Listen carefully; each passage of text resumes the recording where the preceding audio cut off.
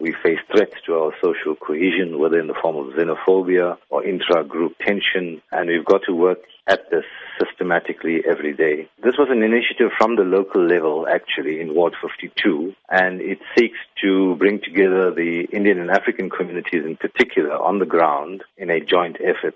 I think building unity and cohesion between our different communities on the ground is a critical thing. And of course, that particular area 52, Gandhi settlement, Bambai settlement, Inanda portion areas, and then the borderline of Phoenix, I think, is a kind of front line for interaction. Of course, there's a lot of integration since 1994, but the divisions are still there, and we need to constantly work in bridging that divide. It is indeed challenging times for us as a nation, but how do you believe this walk will unite South Africans from different walks of life? The event can't be the beginning and end of it. It's a process.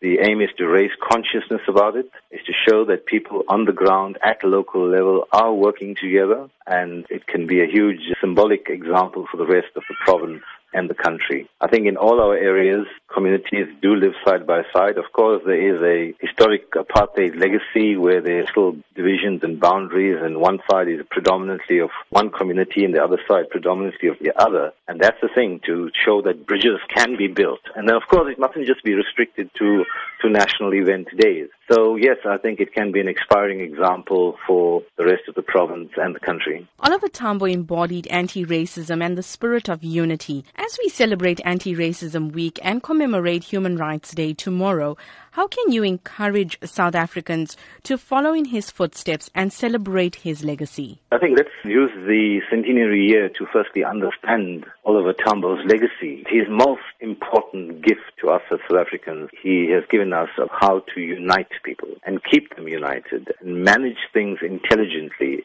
with a deep understanding of our history and the need for this unity in diversity. We'd like to urge those who can do so to meet at the Gandhi settlement on Tuesday morning at 9 o'clock. It's not a long walk, but just come and show your presence there, that you want to be part of this bridge building.